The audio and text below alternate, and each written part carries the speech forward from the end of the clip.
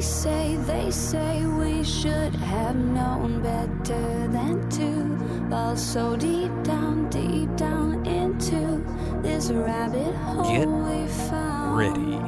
It's time again to venture down the rabbit hole into the world of cybersecurity. You're plugged into the podcast for security leaders and practitioners with a business sense.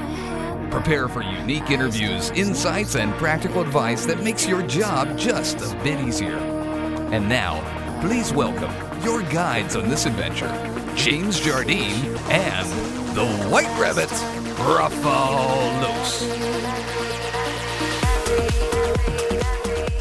All right, good morning, good afternoon, and good evening. Welcome down the Security Rabbit Hole to yet another edition of the Down the Security Rabbit Hole podcast. This is Raph, the host with the almost. I'm funny. I tell dad jokes periodically, but only when I'm in my element. That's what my new t-shirt says. It's great. All right, on the show today, we're going to cover a follow-up from the last episode Mr. Tuma and I did that talked a little bit about cyber insurance. And Sean, welcome back. Tuma? Thank you. Happy to be here. All right. It's good to have you as always. Man, you're like a repeat offender that's come back for more. You just don't learn. All right. Excellent. And then just to make things slightly less and more complicated, we have another Sean, we just learned he's named after the Sean Connery. So definitely a different lineage than you two. I'm sorry, man. I have nothing on that. Less John Wayne and more proper English, whatever that means. Sean, welcome. Introduce yourself. Sure. My name's Sean Scranton. I am currently an underwriter of cyber liability for RLI Insurance. But my past, I'd say lineage, covers firewalls, audits for large organizations, banks, government agencies. And then before that, I was a humble network administrator for a few years. So been doing this for about 25 or so years and loving every minute. So an underwriter for cyber insurance. Yeah. That makes you exactly the perfect person to talk to, because there are so many suppositions, guesses, myths, legends, and fairy tales around cyber insurance. Not the least of which is probably one Sean has heard too many times. Can't I just buy cyber insurance and forget about doing security? Let's go ahead and just tell people no right off the bat. No. The answer is no. Bad. But how many times have we heard it at like real legitimate conferences and places where you expect people to understand these things? Just because you have car insurance doesn't mean you can play demolition derby on the streets. I'm just saying, although people do. People do. So we've got a couple of things that we want to cover. So two big myths, right? Cyber insurance doesn't pay. Does it? When does it? When does it not? Because we've heard a lot of sort of secondhand myth, or we'll say hearsay, around cyber insurance isn't really paying out. You can buy it, but it's not going to do you any good. You don't really need it. And then there's people that'll tell you that's all they get, and then they let it dictate. What's the reality behind that? Does cyber insurance actually pay out? It does. And first, before I get started, let me say that I do need to note that what I say are my own opinions and statements. Excellent. And do not represent RLI. So there you go. Let it be known. Thank you. But from my experience, yes, it does. And I think if you're watching this and you're approaching your renewal or you've applied for insurance, you might see there have been some price increases this year, and I think we're going to talk more about that later. Yeah. And those price increases are a reaction to the claims that insurers have paid. So I guess I would say if insurance has not been paying, then there really wouldn't be any reason to raise the prices. But I think as you'll see, and a lot of it is driven by ransomware. The ransomware that you see in the headlines. It's really impacted, just across the spectrum, even down to the one person business all the way up to the large, Fortune 50 enterprises. Right. And so, from an insurance standpoint, Just like your car, if you want to go play demolition derby, that's okay, but your rates are probably going to go up. And so that's kind of the market we're in with cyber. Okay, so there was the famous case, and Tuma, I think you and I talked about it, and I can't remember exactly which one it was, but it was a company that got breached, and the government later was either, I want to say it was either Mandiant or CrowdStrike. I think it was CrowdStrike that issued that a report that said it was a nation state, and then suddenly it went from we're paying this to we're not paying this because this is an act of terrorism. Or what was the clause, Tuma? It was a real estate policy, I think, or it was a property policy that they were trying to get coverage under. I'm forgetting the name. Mondelez. Mondelez, yeah. And everybody took that and they're like, "See, look, cyber insurance doesn't pay when you really need them," and they didn't dig that next step down to say, well, wait, you didn't have a cyber policy, you had property coverage, and of course not. Interesting. But it shows you how a narrative gets built on misinformation. I mean, I know none of us can believe that happens, but a narrative can get built on misinformation and then start propagating itself, and people started to believe that. And that's a good point where, that case, it was a case of a company was attacked or had an incident, and they looked and maybe they didn't have cyber insurance, or maybe they didn't have as comprehensive cyber insurance, and so they looked to see what other policies would cover it, and they looked at their GL, which is general liability. They looked at their property policy and said, okay, let's throw property at it and kind of see if it sticks. And unfortunately, it just shows the need for more comprehensive coverage that a cyber policy is going to bring you. And you'll see now that your other policies that you may have are probably going to exclude cyber at this point. That makes sense. I mean, that makes sense, right? There's a specialized version or product for that. Why would the others continue to cover it? And that makes entirely perfect sense. Let me ask this. I'm curious. Is there any? Because I've not had to buy it on my own in quite a bit, and I've only advised on some of this, and it's been a while. Is there any stipulation, like you've got, in my homeowner's policy, there's this like act of God, hurricane, that kind of thing, right? Like if the hand of God comes down and smashes my house later, they can be like, listen, you're like you're on your own, buddy. Are there the same amount of terms and conditions and exclusions, and like what do you got to watch? What are the gotchas? Like what do you got to watch out for? Yeah. Before you jump to that, I think an important point, Raph, that you're coming to, and by the way, I need to say I'm going to be quiet more here than usual because my greatest value to this was bringing Sean Scranton to here to talk. That's how much he knows. But part of that whole Mondelez issue was the act of war exclusion that you find in a property policy, but you don't find in a lot of the cyber coverage. And that's where I think that's what really made people start saying, oh my God, if they're going to deny every cyber claim because it's an act of war, then when we attribute it to these nation states, you're killing our coverage. So I guess that's my question then. Sure. So let's dig in and focus on the act of war piece. What we are seeing now, especially with I deal more with larger entities. So as I mentioned, Fortune 50, we deal more with Fortune 50. So these are policies for very large companies. What we're seeing for those larger revenue companies is the policies will have what they will exclude war. They will exclude, and the language kind of varies a little bit, and that's why you have to read you have to read your policy. It will exclude nation state attacks. It will exclude those kind of things, war, civil unrest, et cetera. But sometimes, and I would say more usually, they will have what's known as a carve back for something called cyber terrorism, and that is more for your ransomware.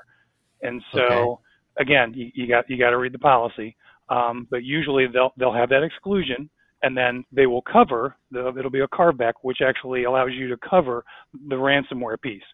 Now let's broaden our focus out. As you said, the the acts of God, etc., I would call those natural perils.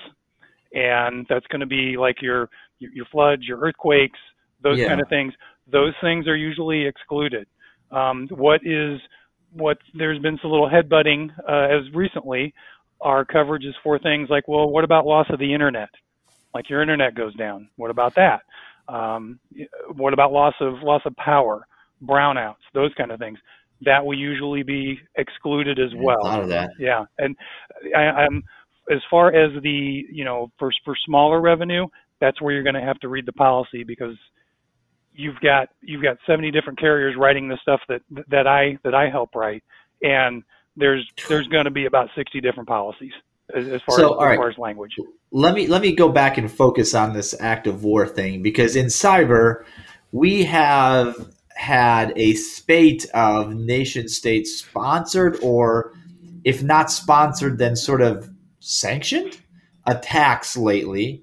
Look at all the companies that got popped in FireEye, SolarWinds, and the like, Microsoft, and down the line, right? All the government entities. Are we saying that those would not be covered? So let me have another caveat here. As far sound like a lawyer. Exactly. It really depends on your policy.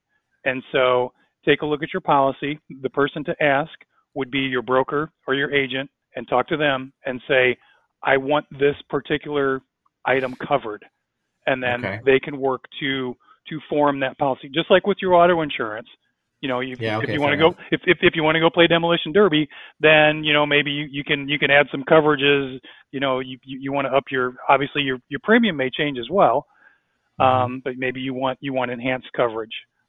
Your stereo in your car. Your stereo is very valuable to you. You can add coverage for your stereo. Yeah. Okay. So, and the reason I ask is because more and more, there is this need in some of these more documented, more complex scenarios, where some company's going to come out and say, "Hey, we've done the research. This was nation state actor, blah blah blah, right? APT 95 or Comfy Cozy Bear or Pink Panda or whatever the hell we've named these things." And I guess that's like the dreaded death knell, because if I'm going, all right, I got hacked by, somebody, right? And then I'm covered. But if a big adversary is coming at me, wait, then I'm not covered. And I think the way I'm looking at it is from the perspective of, in a security organization, I'm looking at the risk scale. At the bottom of it are unsophisticated attackers. In the middle are sophisticated attackers with resources. At the top are nation state sponsored. Like the bottom one, my tools and tech should take care of automatically. The middle layer, my MSSP and my SOC and all the other manual should eventually find and minimize the threat of. That top one, I'm just going to admit it. Nothing I can do. That's where my cyber insurance should be helping. Sure. And if the policy is excluded, that seems like a cheap shot. And I think what we're kind of dancing around here is that there is a gap between sometimes, hopefully sometimes not, but there can be a gap between who purchases the insurance and who is directing the broker to buy the insurance and to affect that coverage, and the people that are actually doing the protecting and have a much better understanding. Your CISOs have a much better understanding of the security posture and where there may be some holes and where those holes should be covered by extra insurance, because what we're talking about here completely is risk management. And agreed. Your inherent risk is mitigated by whatever controls you have in place, and what is left is residual risk. And you can choose to accept that residual risk, or you can choose to transfer it. And if you're transferring it, that's where the insurance comes in. And I think an important point here is a lot of people don't understand this, which is why we're having this conversation, because there are companies out there where they're going online looking for some fill in the blank, boom, put in your information, spit out your coverage, which is one end of the spectrum. And then there's what Sean does, which is get on the phone with these people, go deep into all this, and you've got to know what you need to know how to get the right solution. Yeah, that sounds like it. And it occurs, the process I just kind of went through, that occurs at these larger organizations where there's very good risk management going on. The CISOs are involved. I think where things start getting a little blurry is when you start getting into smaller organizations, where maybe that does not occur, and maybe there's not the expertise to understand these cyber policies. And the broker that they go to may not understand, and that's a big problem. Okay, so this is where my spidey sense tingles, and I go, man, as soon as we go down market, security, everything about security breaks down as soon as you leave the Fortune 500. Hell, as soon as you leave the Fortune 250, in a lot of cases, almost everything about the way we do security breaks down, because my focus in my day job is on the mid-market, and that's kind of where my expertise has been anyway for the last 20 some odd years. These companies don't have that mature enterprise risk management to CISO to board grouping, boardroom table kind of relationship. It is literally, in some cases, 3 IT people and 75, developers, whatever, salespeople, operations, blah, blah, blah. And then you've got companies that even if they wanted to, right? I work for arguably a company the size of GE. For 35 some odd thousand people, we had 6, 7 security professionals. Again, 2001, 2002, so a long time ago. But I know those numbers are consistent today, not necessarily there because I don't know, but in other companies of that size. So there's got to be some way to fix this, because all the tools, all the vendors, now including cyber insurance, is all geared towards those big ones. And now I'm standing there, I'm the head of risk or a CEO or somebody, right? That's looking at a cyber insurance policy for a company of 4,000 people, 3 locations globally, 1 outside the US, got some IT people. I've got like 2 or 3 security folks. One of them is a director, has some experience, and I'm going, all right, what do I need? And what you're saying is everybody around the table is sort of going, not quite sure. So let's take a look at that, and I think what you're describing is the need for that holistic risk management at smaller companies, which is in some cases, it's probably missing. And I've been there too. I used to audit them, so I know. And I see it too. One of the things you can do is, once you take care of your internal stuff and figure out, okay, these are where my holes are, and these are where I think I need coverage. And hey, maybe I just want a little extra coverage, which in the cyber world we call that CAT, as in catastrophe. So, maybe the probability of me getting ransomware is real small because I have really good controls, but let's buy some insurance anyway. You can do those kind of things too. So says everyone until about 30 seconds after they get ransomware. But we had such good security. Right. So get your agent or your broker, and maybe in person even, and say, hey, look, can you send us some quotes? Can you send us some policies? You can then take a look at those policies. You can pick the ones that are easier to read, that are written more, I'll say, in English than others, than in my insurance language, right? But also ask for, I call them one-pagers. And usually carriers will provide you with some like marketing slicks that say, this is what we intend to cover with this policy. And then that way you can it's in English. It's in layman's terms, and you can compare it with what your residual risk is and kind of match that up. Now, granted, if stuff happens, it's not going to be the marketing slicks that's going to cover you. It's going to be that policy. Yeah, right. So you still have to read. You're still responsible to read the policy end of the day. So hire Sean or somebody like him. Well, here's an important point that I see a lot is a company has the CEO's brother-in-law who's been doing their insurance as their broker for the last 40 years. Yeah. And they do a great job at covering the building. And they go out to lunch and they buy drinks and they have a great time. And then the word cyber comes up and it's like, oh yeah, we got that. Yeah, whatever, it's in there. Boom, nothing more. That person is maybe great at insurance in some areas for that company, but that broker or that agent doesn't understand cyber. You need a broker or agent that understands the nuts and bolts of cyber, not just as a passing, oh yeah, we got it, but that can have these detailed, nuanced conversations, or else you're not going to get the insurance you need. All right. So you mentioned, Sean, that prices were going up. What's driving that? Ransomware. Ransomware. So do we have? Fair enough, because we're reading about it literally every day. But we've been one of the things that we complain about in security is that we don't have enough data. We don't have enough data to do models and predictions. Yeah. I've heard this from a couple of other folks that work for carriers that and underwriters that the first couple of years up until very recently were sort of like, let's put policies out and see what happens. And then we'll sort of true up our business 5 years down the line once we have some loss data coupled with some like what drove it, what did the company look like when it went kablooey, like all that.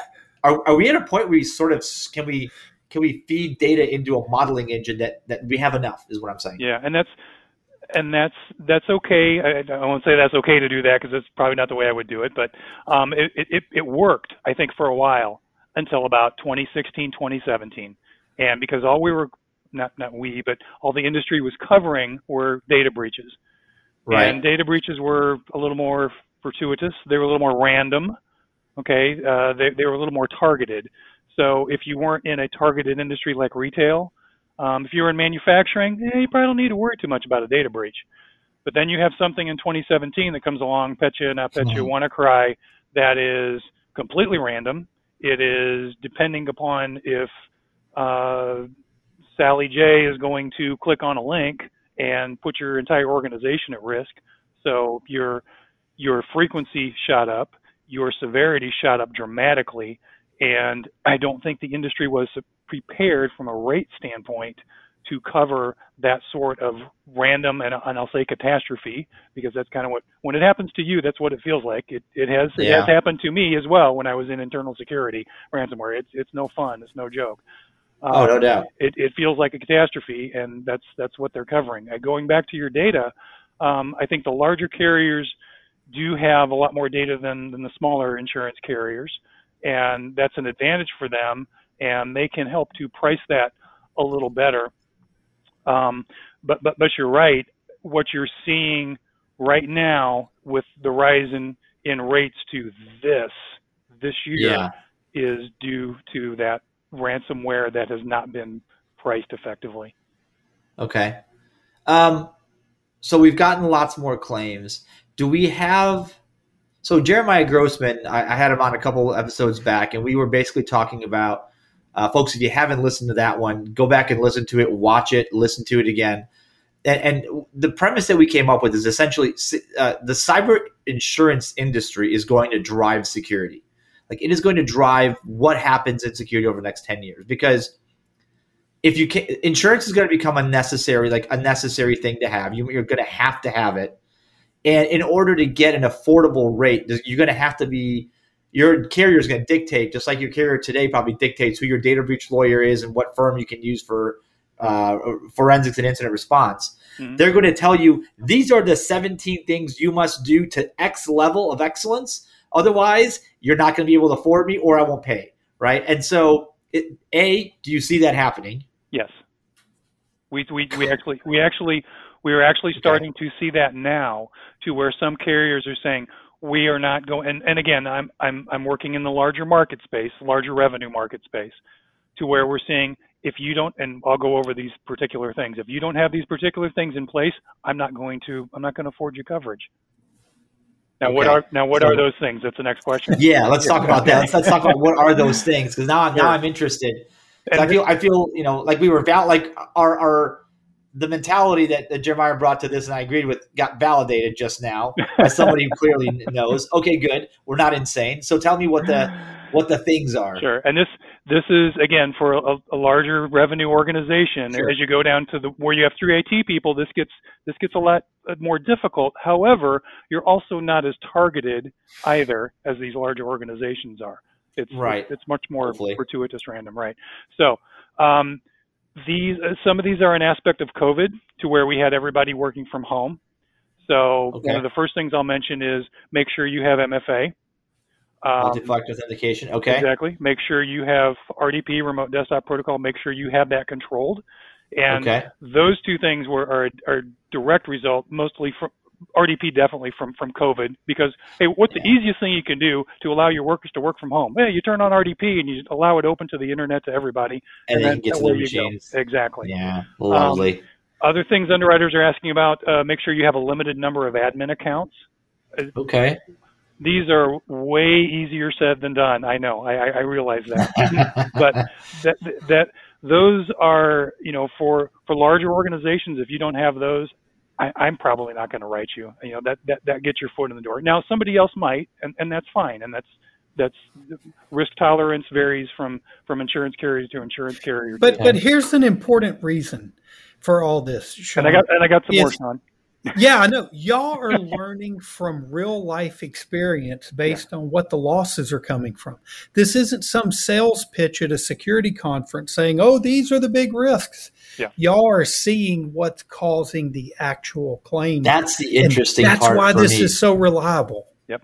That's the interesting part, because there's a cause and effect now. You're doing direct cause and effect. We had 50 ransomware attacks. All of them were the result of X. I'm not underwriting companies that don't do X. The end. Right. So some more. All right, give me the rest. All right. So some more things. EDR, endpoint detection and response. Okay. Ransomware. If I hear you have some sort of EDR that is protecting your users from themselves, which been there, done that, right? Great. Let's have that in place. I think that is one of the larger mitigating controls for ransomware is that EDR protection. Something else that preventive control. Security awareness program, phishing education. Instead of phishing training, not security awareness training, it's security awareness education, which then leads me to talk about a culture, because we want to have a culture of security. We want to have that tone from the top. When I hear good tone from the top, I love my security people, I think, okay, they're going to give them resources, they're going to give them money, they're going to give them people, and the process should follow if they have the right people. Fair. Next, from Target and some of those things from way back when, vendor management program. A lot of cyber coverages will include outsourced vendor issues. So if you have a vendor go down, we call it contingent business interruption, and that may what you see in your policy. But that business interruption is what's driving it. You may have a policy that doesn't even mention ransomware. And before this, I took a couple policies and I did a search for ransomware. Doesn't even exist. They'll call it cyber extortion. Okay. They'll call it contingent business interruption. They'll call it business interruption. So you have to look at those terms, but I'm digressing a little here. But the vendor management, that covering those outsourced vendors, that's scary for cyber insurers, because I have no idea what your security posture is like. Right. But I do know that if you're going to your vendors and you're asking for SOC 1s and SOC 2s and the SSA 18s and all those kind of things, and you got your finger on your vendors, then you have redundancy, then okay, you're probably a little better right than those who don't. Some other factors: backups, and restores. I want to see those backups tested. If you have to have backups, period. If you don't have backups, we're done. I want to hear that you have tested your restores and that they work, because we've had so many. Now, for larger organizations, you can get into immutable immutable backups to where they're off in the cloud and they're air gapped and those kind of things. That really warms my heart, and I really like those, obviously, because then ransomware can't get at those backups, which once that happens, it's not a good day. So I think those are the major things where, at this point, with our, and I keep doing this with our premium, right? With our prices going up so dramatically, if you're a larger organization, that kind of gets you in the door, unfortunately. and you'll probably see some premium drops for that. But at this point in time, right now in June, maybe not a lot until these things kind of calm down. What we have here is insurance kind of runs in cycles. Yeah. And what we have is we're going towards the top of what they call a hard market, and you can use that language with your broker. And that's where the prices go up, and the insurers like mine, they exit the market. They also like mine, they constrict capacity, so that in coverages. Interesting. So like instead of writing, and we write very large limits. Instead of writing 10 million in limits, I'm only going to do 5 this year. Those kind of things. So It's all about a supply and demand thing. The supply is going down because of the claims. The demand, unfortunately, is going up. Right. And so when supply goes down and demand goes up, the prices change. All right, let me ask a question I've been dying to ask. Ransoms. Do you help pay ransoms? Because there's been a lot of talk about this, about making it illegal, because it encourages more. I mean, let's face it, you're paying terrorists and extortionists, right, to empower them. But in some cases, if you can't, you're done. Like, that's it. Everybody go home. We're closed. Yeah. What's the I don't want necessarily yours or companies. I know you want to. Sure. What's your take on it personally, and what do you think the industry is going to do? So let's start with the industry. So the industry currently, they're trying to get a handle on this, and as I said, you'll see it in your policy. You'll see it probably more as cyber extortion than you will at ransomware, and they'll actually when you say ransomware, that's what I'm sorry, but that's what we call a peril, and there are coverages to help you deal with that peril. And so you'll see cyber extortion, you'll see business interruption, and you'll see crisis management. Now there's about 5 others that are usually in a cyber policy, but those are the 3 that usually get triggered, as we say, for ransomware. From the standpoint of cyber extortion, that's the actual ransom piece. Okay, more than likely you're going to get the business interruption, and you're going to get the crisis management probably no matter what. It's the cyber extortion that we're talking about here. There is an insurer, there's a French insurer that said we are no longer going to cover ransoms in France, and they were attacked. They were attacked by, of course, the ransomware bad guys. Yes, we have seen other carriers who were also attacked because they wrote cyber policies. Why? Because if I'm a bad guy and I know who you're covering and how much insurance they have, I'm going to go after them and say, hey, you know what? I want 20 million from you. Yes, because I see you have 20 million in coverage. That's evil. Which goes back, here's another helpful tip. If you have a cyber policy, don't store it out on the internet everywhere on your homepage or that kind of thing. Kind of keep it hidden and into yourself and close to the vest, because if an attacker gets a hold of that, that's not a good day. Let's talk about should we cover this?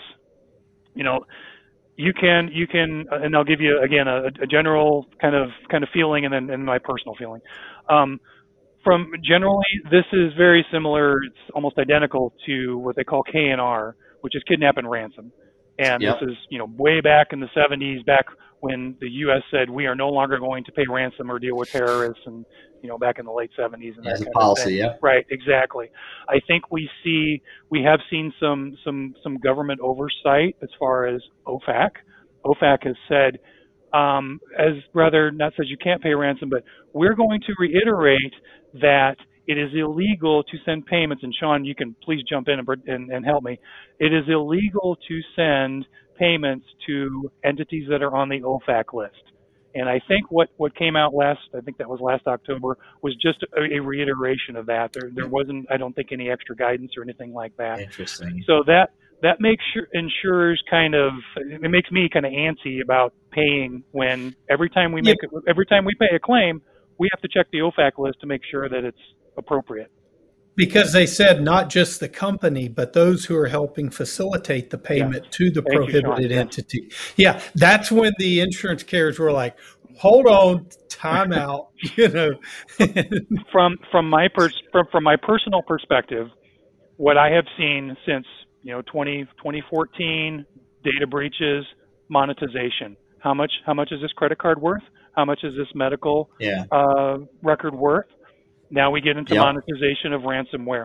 Ransomware, crypto is such a unique tool, and the the amount of skill needed to wield that tool now is very small. So you can have lots of people, lots of, let's call them script kiddies, right, from back in the day. You can have script kiddies doing this, and so it's very pervasive. And I think the only reason they do it is monetization. We don't see a lot of hacktivism with ransomware.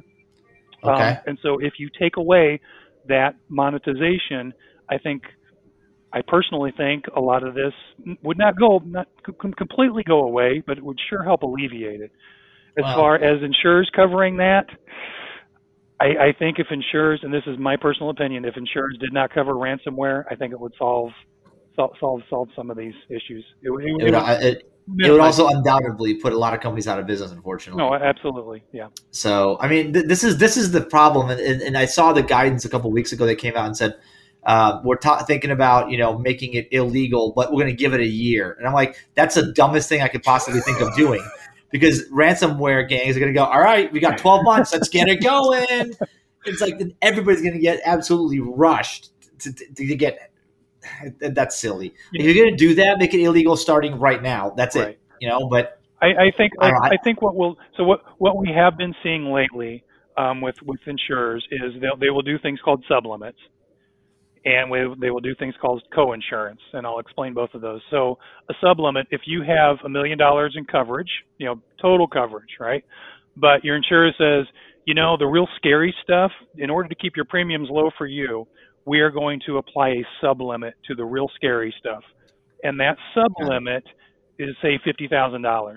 So, and let's say we're applying that to ransomware. So if you have a $50,000 sublimit on ransomware and you have a cyber extortion, and you have a cyber extortion claim for the ransom, then they're only going to pay $50,000. Okay? Got it.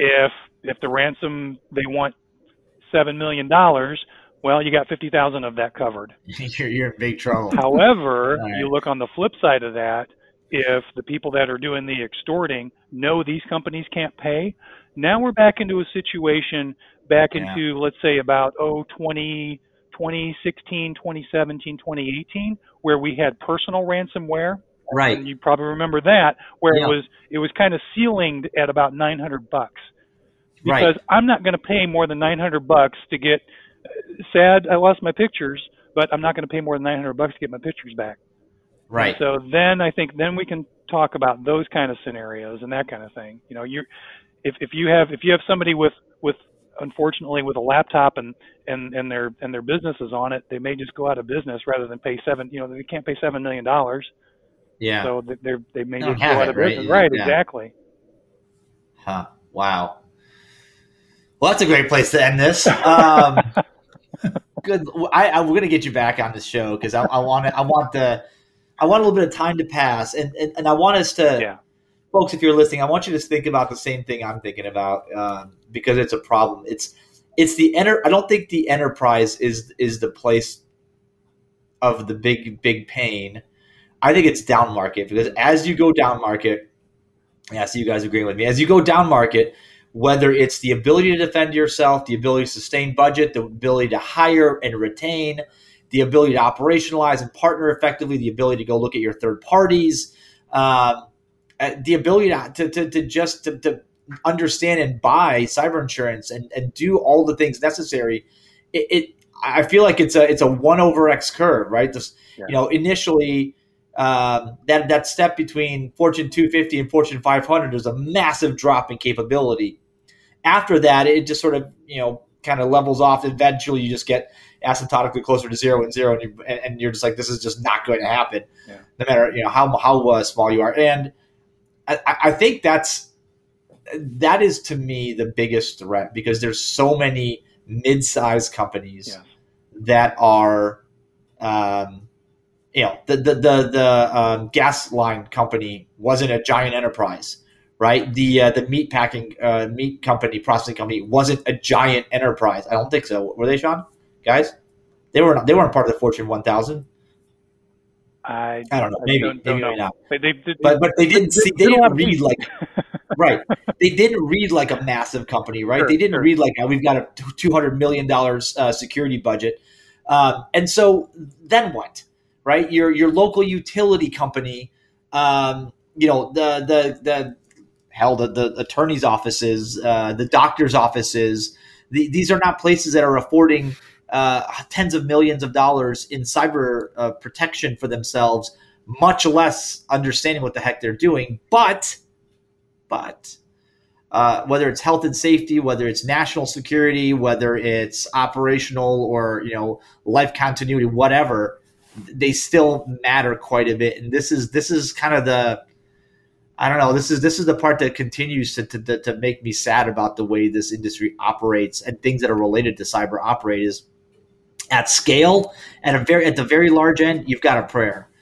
As soon as you step out of that ring of the very, very, very big kids, you are in a world of pain, and you can just sort of go, I don't know what I'm going to do. For the longest time, we were battling the issue of it won't happen to me. Yeah. Think back 2014, 2015, 2016. They're only going after the big guys. It's not going to happen to me. I think we've moved the scale a little bit to where we're at a point now where folks do realize it can happen to them. But security is incredibly complex at one end of the continuum. But decent security can really be simplified in a lot of ways at the other end of the spectrum. It doesn't have to. It's not 70% security, but if we're taking somebody from 0 to 40, hey, we're improving a lot.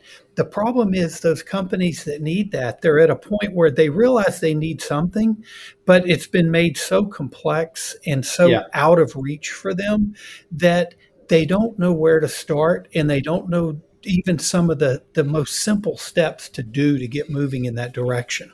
Yep. That's a good point, Sean, is, I think, what that translates to me is, that low hanging fruit, it's fairly, I wouldn't say easy, but it's easier to address than the high hanging fruit. And there's such a curve up, as you mentioned, the asymptotic. There's such a curve up in resources, in price to get at those, much higher priced security tools to reach that high hanging fruit. Yeah, and guys, we've all talked about this, and this is sort of common in our industry as far as knowledge goes. But the investment, the first real investment you make in your security is the one that makes the biggest impact, because everything after a certain point becomes just incrementally tinier. Yeah. But it's knowing where to put that first bit of investment, how much to put, and I think, John, people like yourself and from the attorney side and from the underwriter side are going to drive this industry, and I'm really interested to see how it goes, because quite frankly, the approach we've had so far doesn't work. Okay, leaving it up to ourselves to govern ourselves and police ourselves to do better doesn't work. So if it's insurance that makes us drive slower and not blow stop signs, seatbelts, right? If that's what makes us do it, okay, fine, I'm in. But then I got to say, okay, but we have to be data driven, and data driven only looks backwards and does not look forward.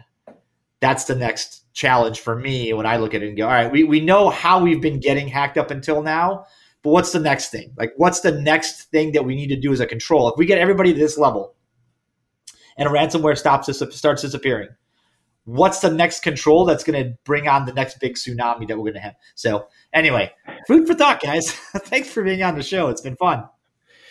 Great show. Yes, thank you. Thank you very much. All right, John and Sean, thanks for joining us, guys. We will be back for another show another time.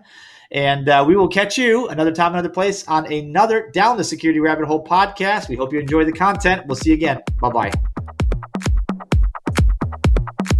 As we fade out on another Down the Security Rabbit Hole episode. We'd like to encourage you to chat with our hosts and guests using the Twitter hashtag #DtSR. Please check out the show notes, catch up on any episodes you may have missed, and subscribe so you don't miss a future episode. Our website is whiterabbit.net, WH1T3RABBIT.net.